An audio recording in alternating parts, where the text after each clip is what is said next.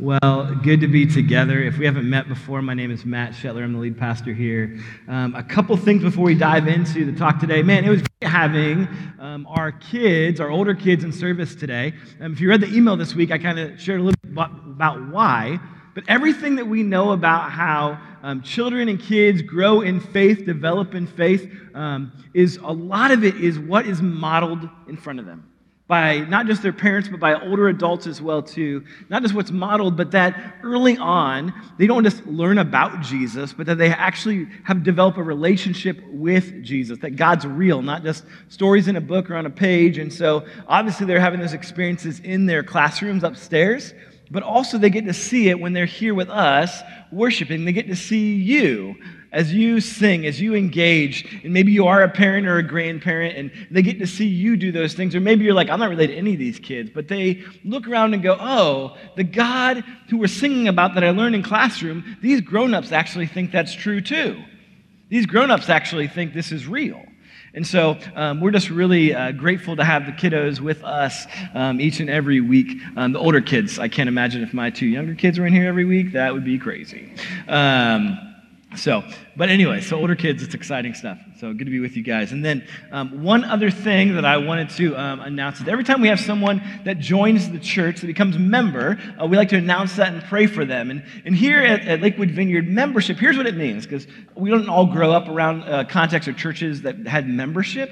And so membership it's not like a club that you join, right? It's like you become an Amazon Prime member, right? You get free shipping, right? Or you become a member at the zoo, it means you pay money and now I can go to the zoo whenever I want to. The difference here is really saying that, hey, this is my home, this is my church community, and then you commit to some things like, hey, I commit to things like I'm not going to talk about other people. I'm actually going to try to work through challenges. If there's difficulties in relationship, I'm not going to gossip about people. I'm going to actually be united. I'm going to treat this place, not just this building, but our community like it's mine, right? It's the difference between when you walk into someone else's house, they greet you, right? Because it's their home. They want you to feel welcome.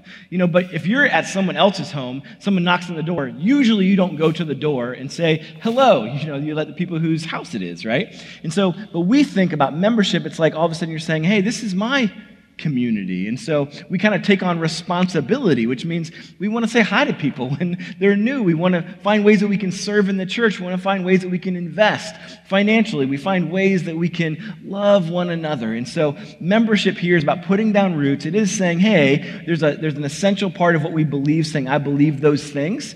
But really it's all coming together and saying, hey, we're in this together. So different kind of membership than Amazon Prime or Zoo membership. But so that's a little bit about membership. But all that set up is that our friend Valerie Swartz, can you just raise your hand? I won't make you stand. So Valerie just recently joined the church, became a member, and Valerie's been an incredible part of our church. She's one of the first people that Aaron and I actually met moving to Cleveland, which is kind of cool. You have to ask for that story, but they both worked at Cleveland Clinic as physical therapists.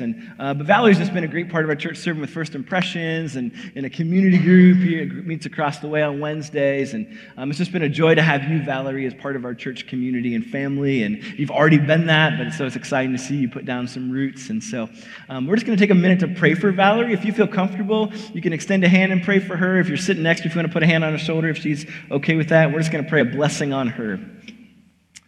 So Lord, we're just so grateful for Valerie.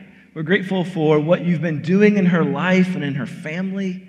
God, we are grateful for the ways that you see her. Lord, you see all of us sitting here in a big sense, but you see Valerie, and you've been with her on the journey that she's been going on.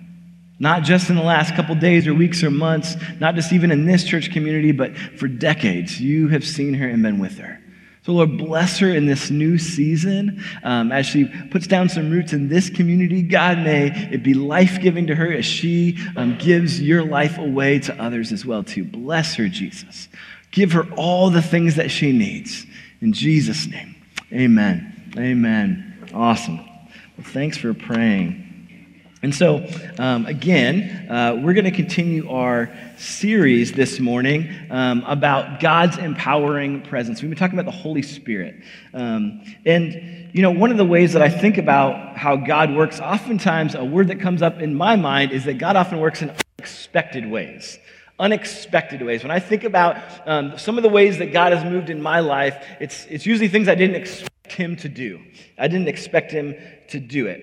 And I don't know about you, but sometimes there's these, the way that God moves unexpectedly can kind of be a little unnerving, right? Some of you, we've been on this series on the Holy Spirit, and you're like, the stuff you're talking about is like so out of the box for me. Like, this is not anything that I'm used to. This is like so out of the box. Growing up, maybe you grew up around church and like, that's for like the different kind, like you didn't say weird maybe, but maybe you did. The weird churches, right? But that's not really who I am. I'm maybe just more of a Bible-believing folk, so this Holy Spirit stuff, I'm not really sure. But here's the thing that we've said in this series is that actually to be a Bible-believing person is to be a person who says, man, if God does it in the Bible, then maybe he wants to do it in our lives too.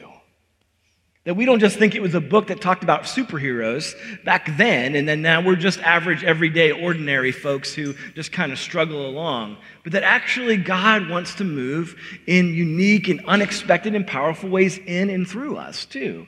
And so we've been talking about how God does that, right? We've talked about healing, and we've talked about how God wants to give us power to do things that that really we wouldn't have had the courage or strength to do, or even insight to do, that God enables us to do things that we couldn't have done on our own, as well as experience transformation and change and healing in areas that maybe we lost hope for. And so today we're going to dive into a story where God does some unexpected things as well too. And some of the unexpected things that I know that I've seen is that sometimes, have you ever had a sense, whether you're a Christian or not, but if you're a Christian and you would say like, man, I was just sitting there, maybe I was praying and someone came to mind, and I texted them and I said, hey, I'm just praying for you. And they wrote back, oh my goodness, like this is, how did you know I'm going through this really difficult time, and you reaching out was like exactly what I needed. Right? Or you're just, you're walking along, maybe minding your own business that day, run into somebody at the grocery store, and it just happened to be this connecting point where they really had a need, and you were able to meet her, just encourage them. I know I was thinking back in my own life, and a couple years back, I ran into someone I'd met randomly the night before at a concert, and then the next morning, I just felt this like, I should go to this coffee shop and hang out. Like, I didn't have a clear reason why. I'm like, okay, that's not normally what I do. It wasn't like this, I had a sense it was God. It was just more like, I guess, yeah, I'm going to go do that. This kind of nudge. So I went there, and I ran into the same person in this coffee shop, right, that I'd met briefly the night before. And that person wasn't in a hurry. I was like, hey, how's it going? Hey. And just ended up sitting down. I don't know how we ended up sitting down together, because usually at coffee shops, you don't just say hi to someone and then sit down at the same table. And then we just end up for an hour having this spiritual conversation.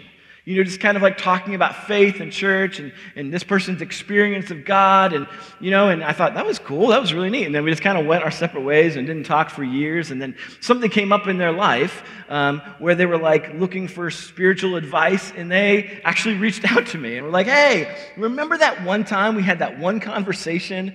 Like, I remembered that. And I just wondered if you could get together. And we walked through some stuff together. And it was just like this cool way that God orchestrated these connections, right? Maybe you've had moments like that as well, too, where God puts things together. And I think it's kind of God to orchestrate these, what we sometimes call divine appointments, even when we're not looking for them, right? We're not really, it's kind of like thrust upon us. But in the story today, we're going to see that sometimes, that maybe more often than not, God actually wants to nudge us, speak to us, show us these things that invite us into, hey, I have this person for you to connect with. I'm inviting you to reach out to this person, to go to this place, because I actually have someone for you to engage with. And so today we're going to look at a story about a man named Philip who had that experience of God leading, speaking, in someone's life who was completely transformed by his yes. But before that, we're going to pray for our time together. But one of the things I want to pray about, too, is that some of our friends are actually planting a church that is launching today. Some of you remember J.T. Hairston. He led worship a few times, and we did an interview with him when we were online. But J.T. and his wife, Christine, are planting the Collide Church in Berea, and they're launching today. And so one of the cool things, even though our church has only been around for 2.5 years, is that we've actually been able to support other churches being planted in different areas, because we were helped in that way. And so we're also going to financially support Collide Church and help them get off the ground, which is exciting. And so when you give, it's not just to help this ministry grow and go, but also to see what God is doing in other places. And so as we pray, inviting God into this time, also we want to pray for the Collide Church and for JT and Christine as they launch this church today in Berea. So would you pray with me? Oh Lord, we just say, come, Holy Spirit. We just make space for you, God. Father, we actually believe that you're present, that you're here, that we don't just gather under an agreed set of beliefs, but that we gather in your name, Jesus, expecting for you to be present. And so, Lord, would you speak? Would you move? Would you give faith where those of us who struggle to believe? Would you bring healing where those of us who are grieving and feel broken physically, emotionally, relationally? God, would you open our eyes and our hearts for the more that you have for our lives? And God, we pray for JT and Christine, God, as they launch the Collide Church today. God, we pray that you would fill them with your spirit and with your presence. God, that you would fill that building where they're going to be meeting, but even more, you would fill them with a sense of your joy. You would fill them with a sense, God, of your delight in them for taking a risk to gather people, to share Jesus with people who don't know you, who need hope. Fill them with your presence, God. We pray, Lord Jesus, this blessing on that church today and going forward. We're grateful for what you're doing in the greater Cleveland area, God, and that we get to be a part of it. Let's pray all this in your name, Jesus. Amen. Amen. So we're reading that from Acts chapter 8, verses 26 to 40. It'll be on the screen, but you can also read from your Bible if you have it on your phone or a paper version as well, too. So it says, "Now an angel of the Lord said to Philip, 'Go south to the road, the desert road that goes from Jerusalem to Gaza.' So he started out, and on his way he met an Ethiopian eunuch, an important official in charge of all the treasury of the Kandake, which means queen of the Ethiopians. In other translations, that word is Candace. So if you know people named Candace, that's often taken from there. This man had gone to Jerusalem to worship, and on his way home was sitting in his chariot reading the book of Isaiah the prophet. The Spirit told Philip, 'Go to that chariot and stay near it.' Then Philip ran up to the chariot and heard the man reading Isaiah the prophet. Do you understand what you're reading?" So imagine there's this chariot going along, and Philip's like, "Hey, do you understand what you're reading?" This is what's happening. Philip asked, "How can I," he said, "unless someone explains it to me?" So he invited Philip to come up and sit with him. This is the passage of scripture the eunuch was reading. "He was led like a sheep to the slaughter, and as a lamb before its shearer is silent, so he did not open his mouth. In his humiliation, he was deprived of justice. Who can speak of his descendants? For his life was taken from the earth." The eunuch asked Philip, "Tell me, please, who is the prophet talking about, himself or someone else?" Maybe some of us this morning are asking the same question. Then Philip began with that very passage of scripture and told him the good news about Jesus.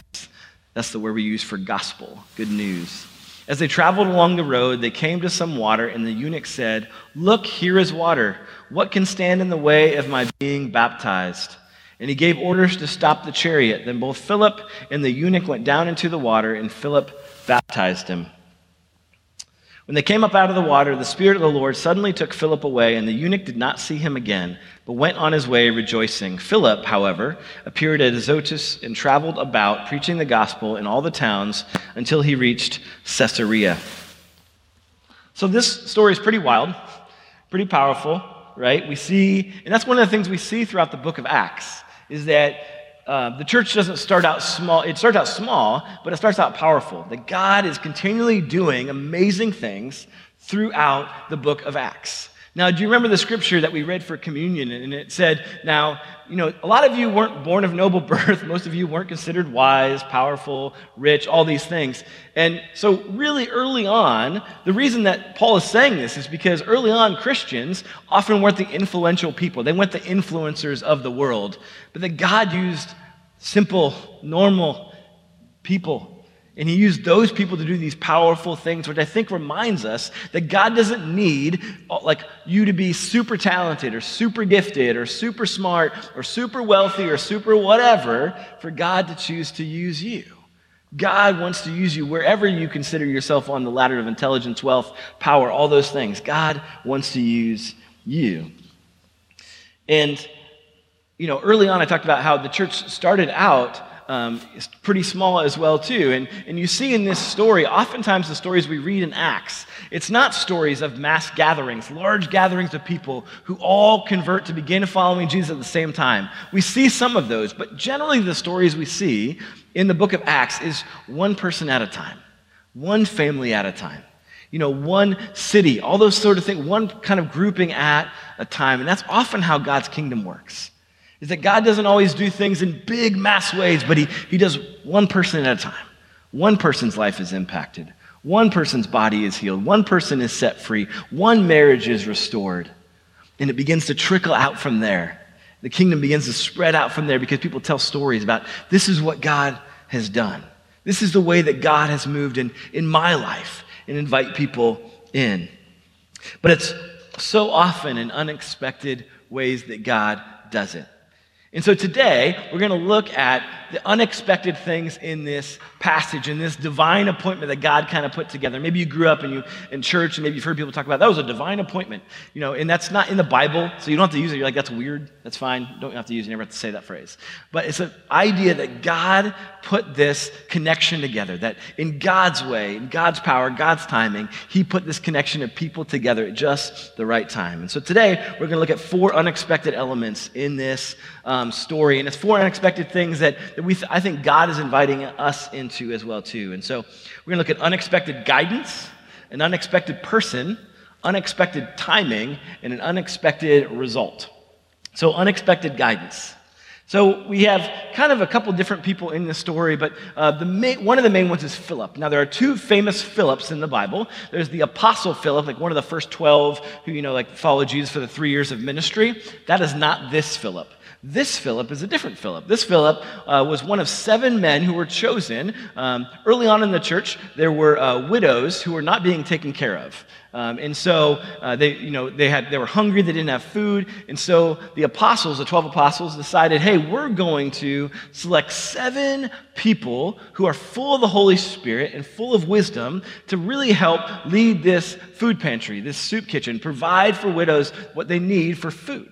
And so Philip was one of these people who was chosen to lead this. So you might say he's an organizational guy. He's an administrative guy. And yet they also said they wanted people who are full of the Holy Spirit and of wisdom.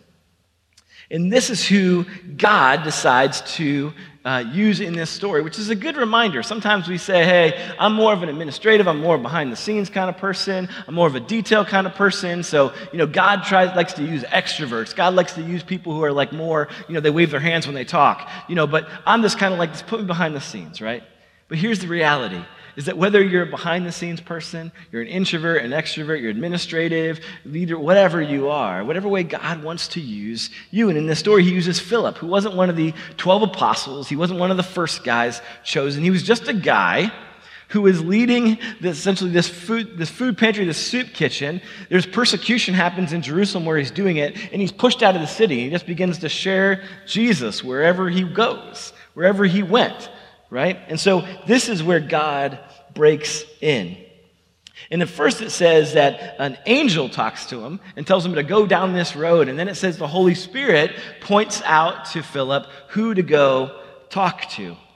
And I don't know about you, but when I was reading this, I'm like, well, yeah, if an angel told me where to go, I would go too, right? I mean, I think that's most of us would probably say that. And yet, in the Bible, there's often times where angels speak to people and they don't just go, absolutely, I'm all in, right? There's a story of John the Baptist's dad. John the Baptist's dad, Zechariah, is a priest, he's in the temple, and an angel appears to him and says, hey, you and your wife, you're old, you're going to have a child though. You're going to have a child, you're going to name him John. And, I don't think he didn't say John yet, but you're going to have a child. And Zechariah says to an angel who appears to him, yeah, I hear you're saying that. How can I be sure, though? Right? Like, it's an angel. an angel is talking and he says, how can I be sure? But we think, well, if it's really written in the sky, if an angel appears, then of course I know it's God. Of course it's for sure. Of course I'll do it. But we see God speaks in big ways in the Bible and people ignore him. God heals people and people say it's the devil or say get out of our city. And God does little things and people ignore it. We all respond in different ways to big and little things, right? We want God to speak in loud ways because we think we'll be more likely to hear, more likely to obey, more likely to trust. We won't need as much faith, but that's just not the reality. And we see that God oftentimes, he speaks in more quiet voices and more nudges and in kind of internal senses. In 1 Kings 19-12, here's God. He's gonna show himself to the prophet Elijah. Maybe you've heard this story before. And he said, I'm going to show you myself. I'm going to reveal my presence to you. And then a wind comes, a strong wind comes, an earthquake comes, fire comes, and God's in none of those. And then there's a whisper that comes, a gentle whisper that comes, and it's that in that place, in that quiet place that God is present.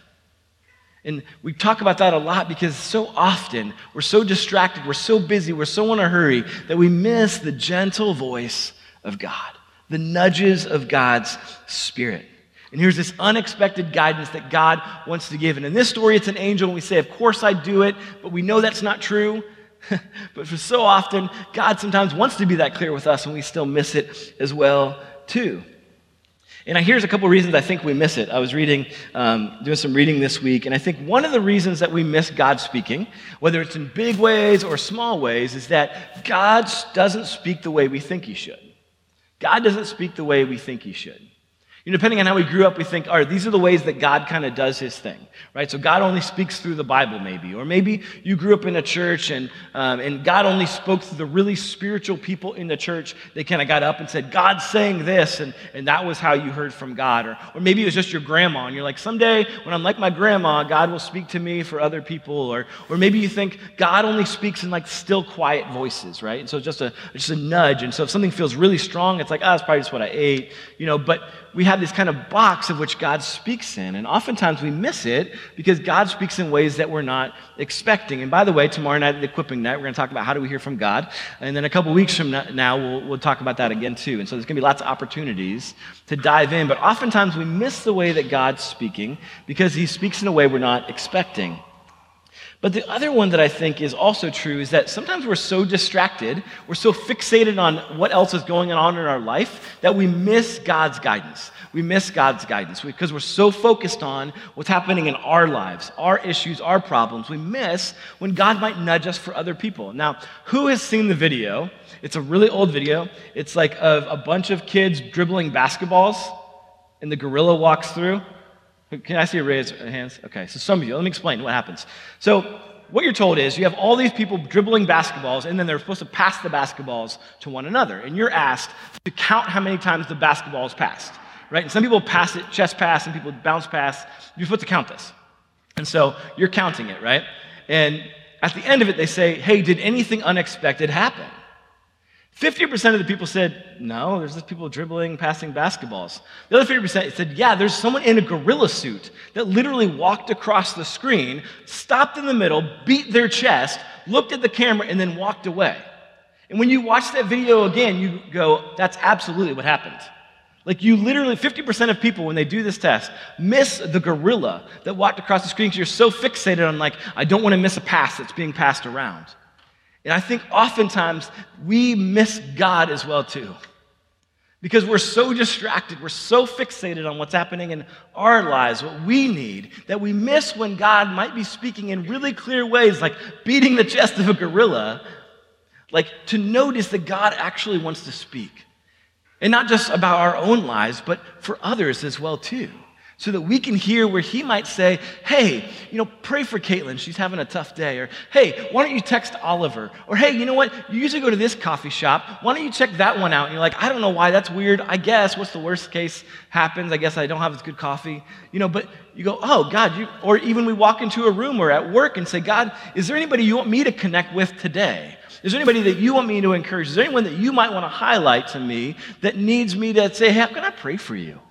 How can I how are things? How's your marriage? How's your family? How's your kids? How's school? Just be intentional with those, but we're so distracted we miss it. And so here we see Philip, even though it was an angel this time, he gets there, and it says the Holy Spirit pointed out to him who to go talk to. So we have this unexpected guidance that happened. And so I think if we want to be open to this, some of the things we need to do is we let go of how God's always done it and say, God, you can speak to me however you want to. Second, we're intentional to pay attention to the small ways and big ways that God might want to speak. And then third, we ask him to open our eyes and our ears to see what he is, see what he's doing, to let go of distractions, and maybe be intentional even waking up that in the morning or when we go into work or go into school or go into a restaurant and say, God, is there anybody that you'd want me to encourage? Is there anyone you'd want me to talk to? So unexpected guidance. But then also, this is an unexpected person that Philip goes and talks to. It's an unexpected person. Of course, Philip is thinking, I'm an unexpected person. He didn't expect for God to lead him this way. Up to that point in Philip's life, we don't have any insight into that. This is a common experience for him to be led this way. But also, the man that he's led to is completely unexpected. So first it says he's an Ethiopian eunuch, so he's a black African. Philip is a Jewish man, right? So very different already racially, all right? The Ethiopian eunuch is high up, wealthy, successful in the royalty of Ethiopia, and Philip is not wealthy. He's middle class at best, right? So totally different educational connections as well, too. But not only that, Philip is a Jewish man. And so historically, Jewish men don't talk to Gentiles, non-Jewish people. And so this person is someone that Philip would not have been expected, not been on his radar. Like, God, maybe you're going to have me connect with this person today. Maybe this is who you might lead me to encourage, right? Oftentimes we think of it's the person that's sort of like me, the person in my circle.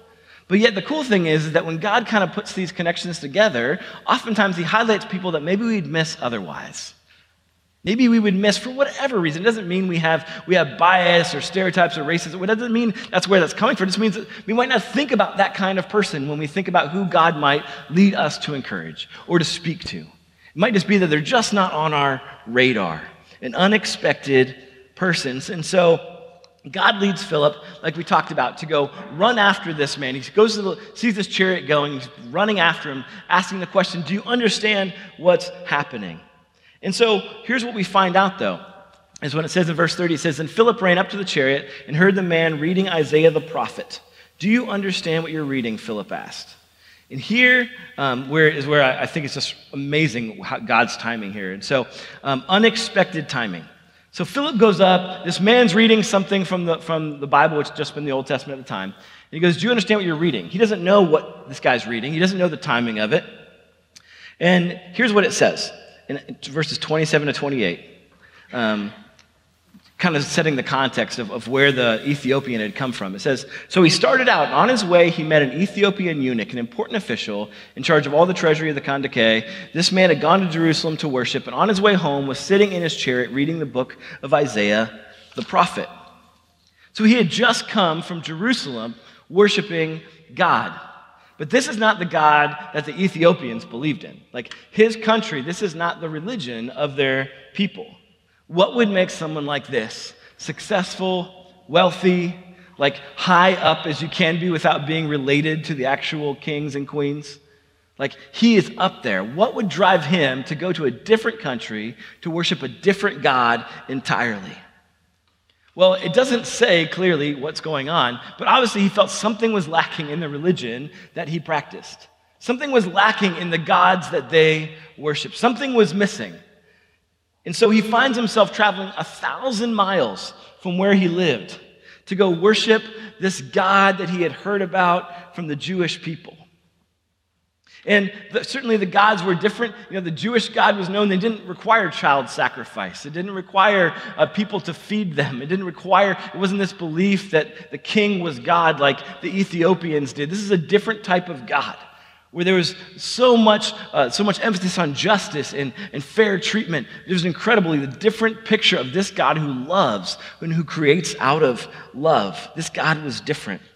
But the problem would have happened is when this Ethiopian eunuch would have traveled to Jerusalem and got to the temple to worship, he would have found out that he couldn't enter into the temple at all. Now already, if you're not Jewish, you could only go into certain parts of the temple to worship. But this man was a eunuch. It means he was castrated. And in the Jewish law, someone like that couldn't even go into the temple at all. Completely unclean. It would be considered unclean no matter what. There's nothing that he could have done to change that. Right? And so he gets there, he wants to worship, and he would have been ostracized. He would have had to stay at the very outside. And so he leaves this place.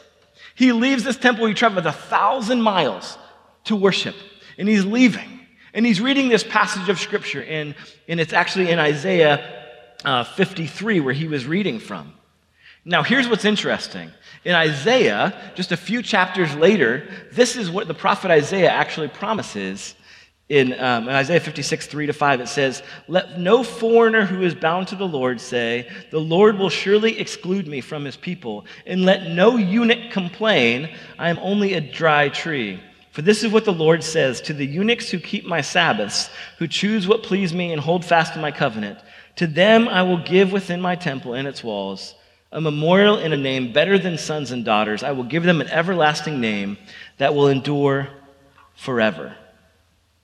So he's reading Isaiah. He's reading in these chapters. And part of these chapters surrounding this context is actually making a promise that, hey, you might have been cast out, but the desire of God is for you to be included. The desire of God is for you actually to have a memorial to your name. Now you think about it, if you can't have children, once you die, your name can kind of be forgotten. Maybe you have nieces and nephews, but you have no children that are remembering. You have no descendants. And yet here's this promise from God in these chapters that I'm actually going to give specifically to foreigners and eunuchs. I'm going to give you the ability to be remembered, right? But then in the passage that he's actually reading, it says this. It says in verse 32 in Acts 8, it says, "He was led like a sheep to the slaughter, and as a lamb before its shearer is silent, so he did not open his mouth. In his humiliation, he was deprived of justice. Who can speak of his descendants? For his life was taken from the earth." Do you see this? Here is this man who can never have children, who's been rejected by the Jewish temple. He's leaving that. He's had this desire to worship a God who is different. And then the passage he's reading when Philip walks up to him is talking about, here's this person, he doesn't know who he is, a suffering servant, and it's a suffering servant who dies and has no descendants. And this is a passage he's reading that he's like, I don't understand. And yet, think about how drawn he would have been. For us, we're like, that's not a big deal. But in that culture, having children, being married, having a family was central to your worth, to your value, to your importance. And even though he had success in all these other ways, that was missing, this gaping hole in his heart inside. And here he hears this message that you have there's someone who's really important in the God of the Bible and has no descendants. Can you imagine the timing? And he says, who is this? Because if I'm the Ethiopian, I'm saying, whoever this is, I feel a connection. Whoever this is, there's a connection to me because I'm never going to have descendants. I'm never going to have children. This is who Philip is brought to, and the timing that God brings him to connect. And this is when Philip runs up to him and says, do you understand what you're reading? And there's this quote I love by John Wimber, the father of the Vineyard. He says this: "The Holy Spirit usually arranges divine appointments at critical junctures in people's lives, times when they are struggling with problems or deep needs. All are launching points to conversion." These points where God knows we have deep need. When God knows that we're open to actually hearing about his hope, hearing about love, hearing about grace. And it's in these moments that God sends people to speak and to share and wants to send us into those spaces. And this is why we need the Holy Spirit. This is why we need to be open and not be always distracted, because God might want to send you. It doesn't mean you have to go across town, or you live in Lakewood and God's going to send you to send you to the library in Euclid. It's not, but it's just being aware and open. Where is God maybe speaking to me? Where is God maybe nudging me? Where is God maybe highlighting this person? And I just can't get away. I keep seeing this person over there, and I'm like, I don't know why I'm drawn to them. Maybe I should just say hi. And maybe God might be using you in unexpected time and to meet an unexpected person in their time of need. And so the next thing we see is that there's an unexpected result. An unexpected result. So it starts out seemingly supernatural, right? It's an angel, it's the Holy Spirit pointing out a clear person. Here is this unexpected result. What happens is the Ethiopian is reading scripture, right? And some of us, that's a regular thing for us, or we read the Bible sometimes. So he's reading the Bible that they had at the time. And here comes Philip. And Philip, what does he do? It's, of course, this crazy way that he meets this guy, but then he just explains, here's what the Bible says. This passage is actually about Jesus. And he explains the good news about Jesus, what seems like this grand thing. Sometimes God uses supernatural ways, really clear ways to connect us to somebody, to help us meet a need in a really normal way, a way that maybe we wouldn't label as supernatural. Like maybe, hey, you need help moving. Like, oh, can I help you move?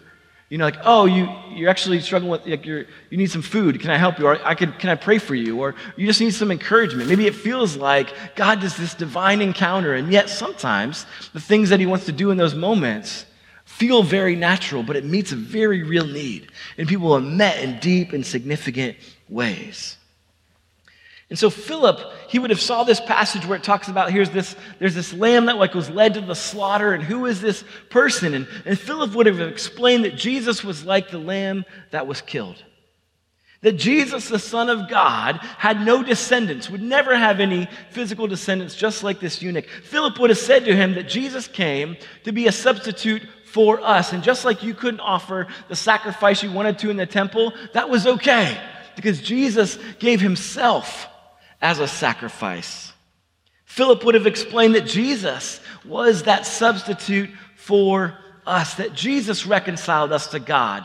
That no matter what's been done to our body, no matter what we've done to our body, no matter what decisions we've made in the past, no matter what categories we fall into in our culture, that God wants to reconcile us through Jesus. He would have said this to the eunuch. And in the Bible, we see over and over again this language that Jesus was our substitute. We see in the Bible there's this language of battle, and that Jesus fights battles that we can't win against sin and death. We see that Jesus gives himself at the price for our freedom, and like this image of the marketplace, and that Jesus paid the price for our debt. That Jesus substitutes himself as a sacrifice to cleanse us from sin and guilt. Over and over again, Jesus is the substitute. He stands in our place where we can't. And he would have explained this to the Ethiopian. And it's in these moments, and these divine encounters that God wants to lead us into and speak to us, that people have these light bulbs go off, this switch that all of a sudden, oh my goodness. And they hear the good news about a God who in Jesus has given his life to free us from all the things that keep us bound up, the addictions and the wounds and the battles that we go through internally and externally, to heal us, to forgive us, to bring us new life. These divine appointments that God wants to set up produce unexpected results.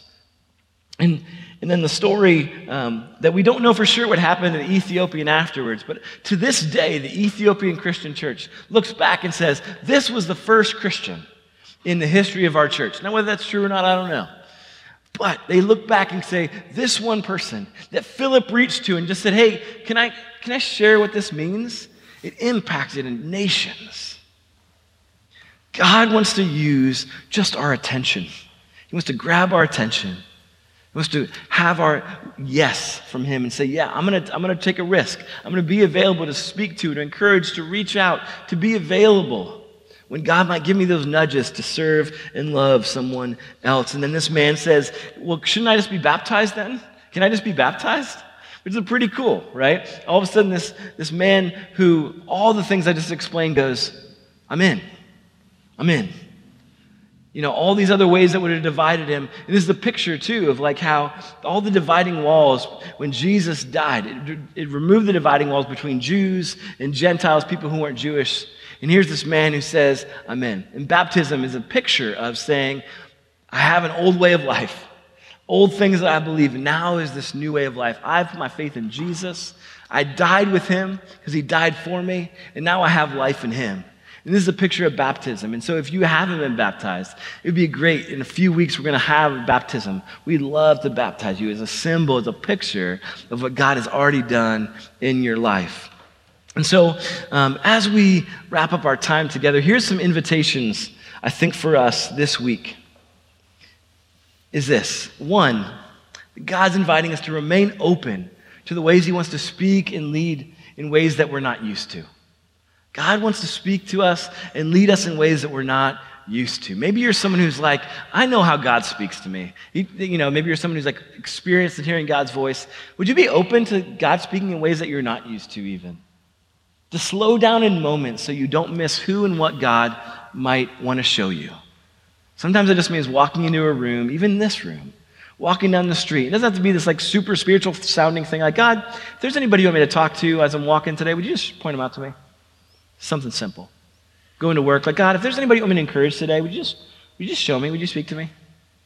It doesn't have to be this like, you get on your knees and, God, would you do it? It's just these simple little breath prayers. Say, God, would you just help me to be aware of what's going on around me? And then ask God to open your eyes and ears, like I just said, to give you divine appointments so you can share the good news of Jesus with them. And so this week, I would encourage you to say, just to be open. And so what I'm going to do, I just want us to take a minute, just kind of in silence and on your own, as we're sitting here quietly. If you want to close your eyes, you can. If not, that's fine too.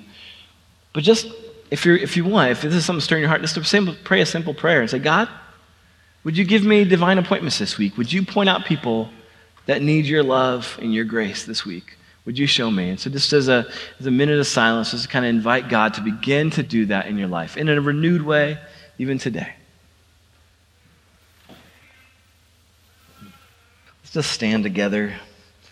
And we're going to have a final song that we're going to sing. But here's what I would encourage you to do. One, if you're on our prayer team, would you come up? We'd love to pray for some folks.